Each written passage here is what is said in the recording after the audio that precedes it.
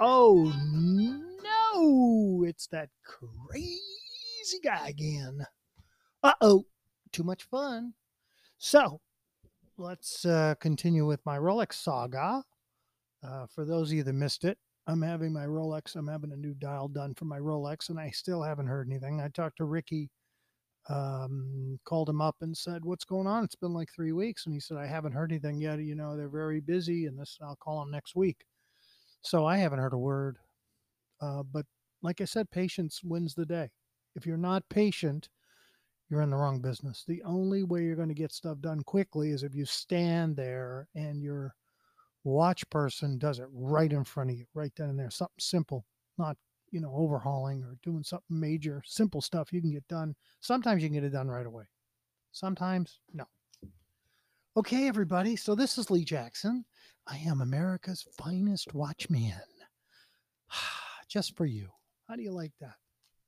Ain't that a kick? You got America's finest watchman, the man who started the whole business just for you, telling you on my podcast for free. You can get all the secrets, all the good times, all the bad times, all the fun, all the craziness. And boy, have I got more crazy stories for you. Holy mackerel. I got to think of them though. See, the problem is they're so ingrained down there. I got to dig them out. All right, so let's talk about watches, shall we? That is what the show is about. So why not do that?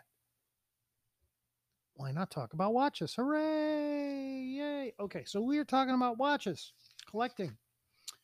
Um, and last episode we were talking about different brands. So let's go down that road. Let's keep talking about brands of watches for collecting. Now, if you're trying to collect and you don't want to spend a fortune, you don't want to go down the Swiss road where it's the really good Swiss stuff, you can get American watches from middle 50s, late 50s backwards that are made in the US. They're good quality.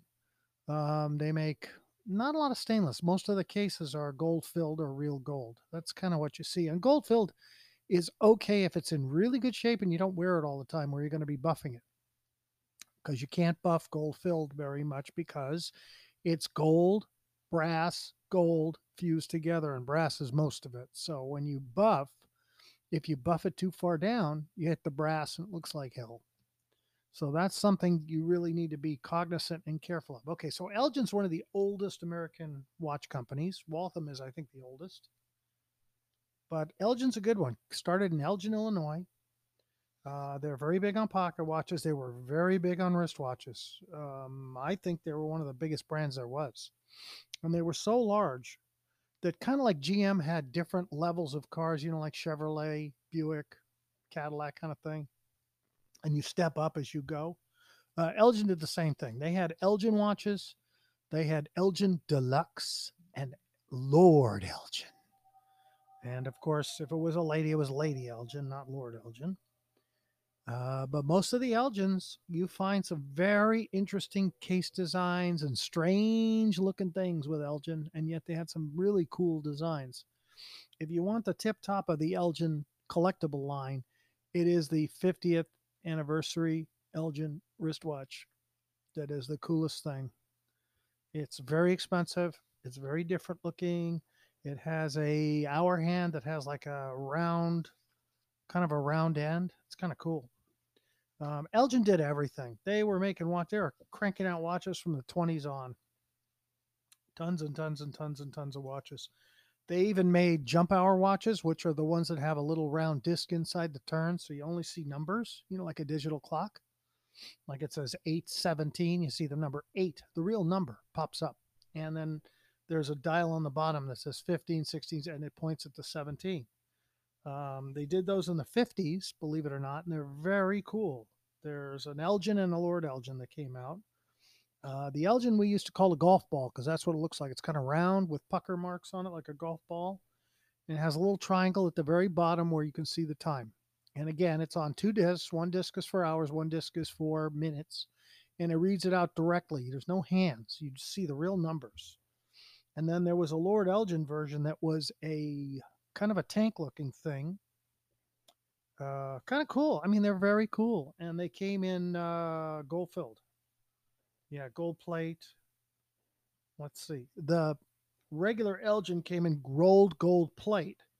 And the Lord Elgin came in 10 karat gold filled. So what's the difference? Gold plate is like electroplated, and gold filled again is a better quality of gold. It's gold, two pieces of gold, real thin, fused with brass in the middle, and they use those in pocket watches going back to the 1800s. So gold filled is okay, but you got to be careful again because you cannot buff it.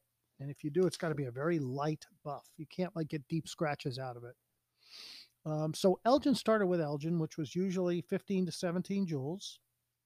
They had the Elgin Deluxe, which was the fancier version, like stepping up from a Chevy to a Buick.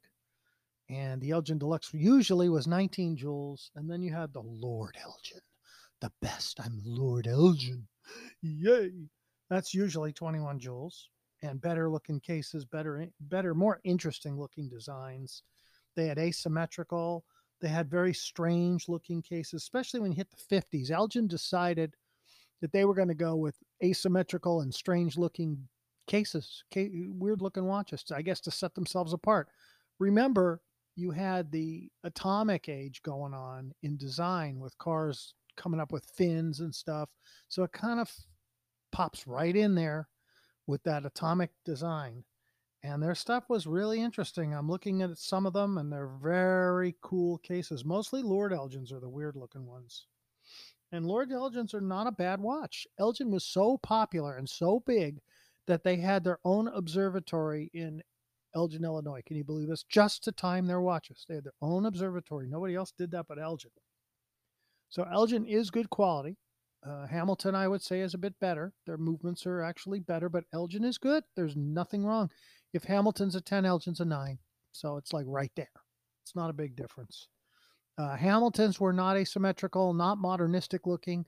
Hamiltons, until they got to the electric Hamiltons, Hamiltons up to that point were very stodgy, antique looking, gothic looking. Elgin did everything. They ran the gamut from futuristic looking to antique looking. They made some very, very cool cases. And if you go back to the 20s, Elgin had these chrome cases, which I find interesting. And you should stay away from chromed cases, and I'll tell you why. Because chroming is a process almost like painting, but it's electronically done, just like gold plating. And that means metal is sticking to metal and it's very thin. So, what does that mean? That means chrome's going to wear out. And when it wears out, the only thing you can do is have it replated again, which a lot of times looks terrible. Why? Because you have to completely strip everything off to get all the detail to come back. Because it's like putting one layer of paint over another. Whatever the imperfections are and impurities, and the detail is lost because you're filling it in with paint. So those cases I would stay away from. When you get to the Lord Elgin stuff, there's even some Lord Elgins I've seen that come in platinum too, which is cool. There are some that come in 18 karat instead of 14. Most of the Elgins are either, if they're real gold, they're 14 karat. Now gold filled goes in 10 karat, 14 karat. They have all different ones. And what's the difference? Well, 10 is going to be a little tougher to scratch than 14 because it's not as pure, which means not as soft. Elgins even go down to 7 joules. If you go back to the 20s, some of their watches have 7 joules. Now, 7, let's talk about joules. How many joules do you really need for a watch? It's kind of important. You can see 7 joules, you can see 5 joules, you can see 15, 17, 19, 21, 23, 25, and every other number up. How many do you really need? Okay, what does a joule do is the first question. A joule is just a cushion between two pieces of metal so they don't rub each other to pieces and wear out. So they put something in between that's going to protect them, kind of lubricate the two metals from hitting each other. Actually, not really. It's like a little buffer inside of it. And they found that either synthetic or real jewels, like they use rubies, are a very good way to cushion these parts without wearing them out or wearing out the jewel because it's tough. So how many joules do you really need? Well, 7 joules, I can tell you off the bat, is not enough. So what's going to happen with a 7 joule watch? I would tell you, stay away. Don't buy a 7 joule watch. You're going to have problems. They're not going to run right. They're not properly made with enough joules to really get them going. The minimum amount of joules that I've seen is 15, believe it or not. 17's a little better. And the more jewels, the merrier. All it does is just mean that you have more of your pieces that won't have friction between them and wear because they'll have more jewels. Do you need more? Well, here's the real issue. Is it automatic? Is it complicated? The more things you got going on, the more jewels you need. So with an automatic watch, the amount of jewels is at least 21. Usually it's around 25 these days or more. Remember, you got to have jewels for where the weight swings, the pivot of the weight, where you don't with a manual. So there you have to add jewels. Now, the standard for manual wind watches, which had started in the 30s, I think, or 40s, is about 17 or 18 jewels. You'll see older Vacherons with 17, newer ones with 18. We're talking about manual wind, regular timekeepers, no chronograph, no automatic. Patek, for some reason, used a lot of 18 jewels. They didn't use a lot of 17 jewel movements, and they're both fine. I mean, they're both very good. I have Vacherons that have 17 jewel movements, and they're killer. They run fantastic. The real minimum is 15 to 17 joules. So when you see watches that advertise, 38 joules, I mean, that's great, but is it really going to do anything? If you take a really crapped out movement and add a lot of joules to it, what good is that? You're just it's like polishing a turd. I just say it, but that's the truth. The better the movement with a minimum or more amount of joules is what you want. So like when you're looking at ETA movements, which are automatic, most of them, they're around 25 or 27 joules. That is enough. ETAs run great. And they run for a long time, and I have no problem with ETA movements. They just run, run, run, run, run. Now, in the olden days, before the 80s, they were using a movement called A Shield or AS. And I always thought it was a lousy movement they were using. But I've since changed my mind because I've picked up more stuff that has that movement in it, and it's pretty good. It's not a bad movement. They run pretty good. Do they run as good as an ETA? No. ETA is like, it's like a movement that has been tinkered with and messed with until it's really, really good. So they run. I don't have any problems. I bought many watches with ETA movements where I never did anything to them. They run perfect. They keep running perfect. It's like buying a Rolex. It just runs great. And no, I'm not saying the movement's the same as a Rolex. They're not, but they're not far off because Rolex uses ETA movements in their Tudor line, which is pretty good. A lot of big companies use ETA movements, like Cartier used ETA movements, a lot of them. Omega used ETA movements. I mean, I could tell you really, really good companies that use ETA movements. Ulysses Nardin, Gerard Perregaux, a lot of them. Surprising. If they don't make their own movements, it's usually their less expensive stuff. It's not like their $20,000, $30,000 watches. It's their more normal watches where they don't find the need to either make a movement or put them in that watch, and they use ETAs. So Elgin did not use ETA. Elgin made their own movement, and then when Elgin decided, most of the American watch companies pooped out in the early 60s and sold out to Switzerland finally. And they put A-shield movements in most of these watches when you hit the 60s. You can tell by looking at the dial, does it say Swiss, made in Switzerland? If it says that, it's not American, Elgin or Hamilton or Waltham or any of those. You just look at what it says. It says Swiss on it. You know it's later. Now, what's the quality? Quality's not bad. They're not bad at all. Swiss watches that the Americans turn to, the movements and so on, they're pretty good. Okay, so let's go back. I want to talk about the enamel rectangle and round bezels that everybody seemed to be using. And some of these decorative bezels of the 20s, they're very cool. And we haven't really talked about it, but the American watch companies, remember, this is American only. We're not talking about Vacherons and all that. We're talking about Elgin, Hamilton, Waltham, those kind of companies.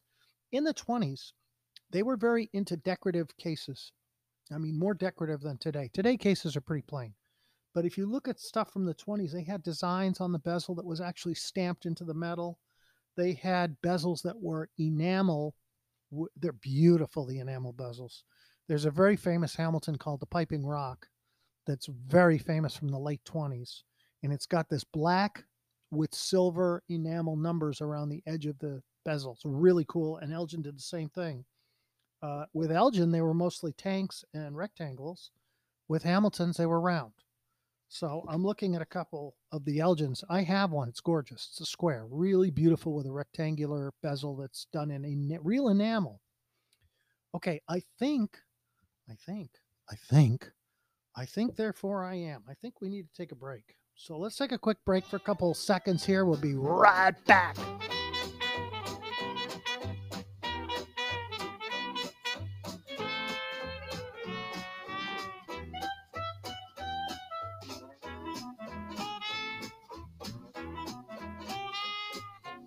Ooh, I dig that sexy music. That is some sexy music, baby.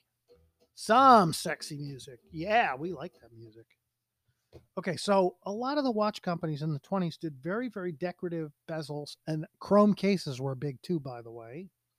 Don't be surprised if you see a white gold looking case that's real shiny, and that means it's probably chrome plated. They were very, let's see, they did Art Deco stuff. I love the 20s though when they have these decorative cases. Sometimes the bezel's all stamped and etched and looks like it's carved in little designs, and sometimes the side of the cases. They don't do that anymore, and I really like that idea. I think it's really beautiful when they did that. And I don't care if it says Elgin or what it says, I still like them. Even though, it's hard for me to wear watches like that. I don't know. You just kind of evolve and you don't want to wear that stuff. I do see a lot of Elgins with cases like that. They also did a lot for believe it or not, Elgin did aircraft watches in the 20s, early, early, early. They were called Elgin Avigo, Avigo, and they were military kind of watches, but they were for pilots. And it just was a regular watch, but had very large. It only had 12, 3, 6, and 9, but very, very large. They did it railroad watches. They had a lot of pocket watches for the railroads, but they also did some railroad wristwatches. Like they did B.W. Raymond was an Elgin. There's a whole bunch like that. And then they even had, look at this. That is really cool. In the 50s, they brought back an enamel watch but had the zodiac signs instead of the numbers, which is kind of wild. No, they weren't doing anything. It was called the Lord Elgin Celestial. I wouldn't mind having one of those. But again, it's one of those enamel bezels. And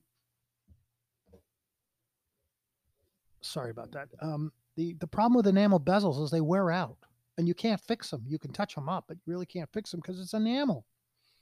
And if they're really mashed up, there's no replacements available. You can try to touch it up with a little touch of black paint, but that's not the greatest thing to do either. Okay, so they had a lot of very cool Art Deco stuff, Elgin, in the 30s. Very cool. Okay, so that kind of ends our little Elgin talk, even though I like Elgin. For an American watch, it's very good. But there's a lot of other brands we could talk about. We talked about Eterna. Eterna is a very good watch, very reasonably priced, and very nice.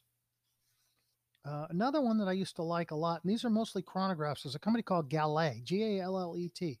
They were really reasonably priced chronographs, very good quality. Again, chronographs only use a few movements like Venus and Valjoux and La Magna. There's about 4 or 5 different movements they can put in a chronograph because it was so expensive to make, so hard to do. Uh, they didn't make enough. It was economy of scale. If I'm making a million of these movements and just give them out to everybody, that's going to be a lot cheaper than if you're a watch company, you're making 20 or 30 of them. I mean, what do? You got to make them. You got to do it. So you buy them instead. That makes a lot more sense. So next one I'd like to talk about. Would I like to talk about it? Yes, I would like to talk about it. Not really. Talked out today. Let's talk about Glashütte. There are some German watch companies like Lange and Son, Glashütte, U-Boat. There's about, I don't know, 5 or 6 different makes. Very good quality, very expensive. So don't be surprised if you find something like that, because they can be very expensive. These, especially Glashütte, made watches for the German army back in World War II. So they're very, very good company. They have very good watches. If you see any, grab them. Okay, next up is Glycine. And Glycine is a really interesting company. They're mostly military type watches. Diving, they do a lot of airman watches. That's one of their lines, Glycine Airman, which I love, love, love. Glycine has been taken over by Invicta in the last 10 years or more. And I'm told the quality has gone down because Invicta, as you know, is a mass market, inexpensive watch. Yes, they have expensive watches, but they're just trying to cover the market. They're not really an expensive watch company. They make diver style watches with Japanese and Swiss movements, and they call it everything but, the greatest watch in the world. And I've told you many times, if you buy crap, it's going to last like crap. It's just not. Okay, so when you buy Glycine, you can still buy the Airman. It's still around. They have a lot of different Airman designs. But I'll tell you why I like the Airman. This is many years ago. It's 20, 30 years ago. I wore a Glycine Airman. It's a very large watch in its day. I'm trying to get a size. I can't get the size, but I remember it was big. And it had a dial that had 24 numbers on it, and it told the time in GMT, Greenwich Mean Time, or 24-hour time, which is what pilots and so on use. So you'd have to look, it would say 2000 hours.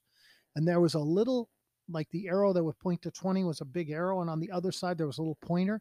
And if you followed that little pointer across, it would tell you what time it was in regular time. So like 2000 hours, you follow the pointer, it says 8 o'clock. For those of you that can't subtract 12 from everything, if I was a pilot or I was working on an Air Force base or something and I needed to know military time, this would be a good way to do it. So I used to wear it's a big, heavy case, like a diver style watch with a black dial and white writing, small. And I used to wear it on the weekends. I really liked it. I thought it was a kick when you look at your wrist and it's telling you 1700 hours. They still make them. If you look at advertising for Glycine, you can see ones that say pre Invicta, which means it's when Glycine was their own company and not owned by Invicta. And I would tell you those are the ones you really want. The newer ones are somewhat less expensive to buy. I don't know how the quality is these days because I haven't bought anything from them. But I used to really like Glycines. I've had antiques that are really good. It's kind of a weird name, but they make good watches. But remember, Glycine is not really a dress watch. So they did make some, but they're kind of ugly. Not the greatest. You want to get a sport watch, Glycine's your man. Okay, next up is Gruen. Gruen is a very interesting company. Been around a long time. They're usually made in, all the parts are made in Switzerland, and they were assembled at Time Hill, which was their little area in Cincinnati, Ohio. They made their cases at their plant in Cincinnati. They also had contracts with American and Swiss companies to make their cases too.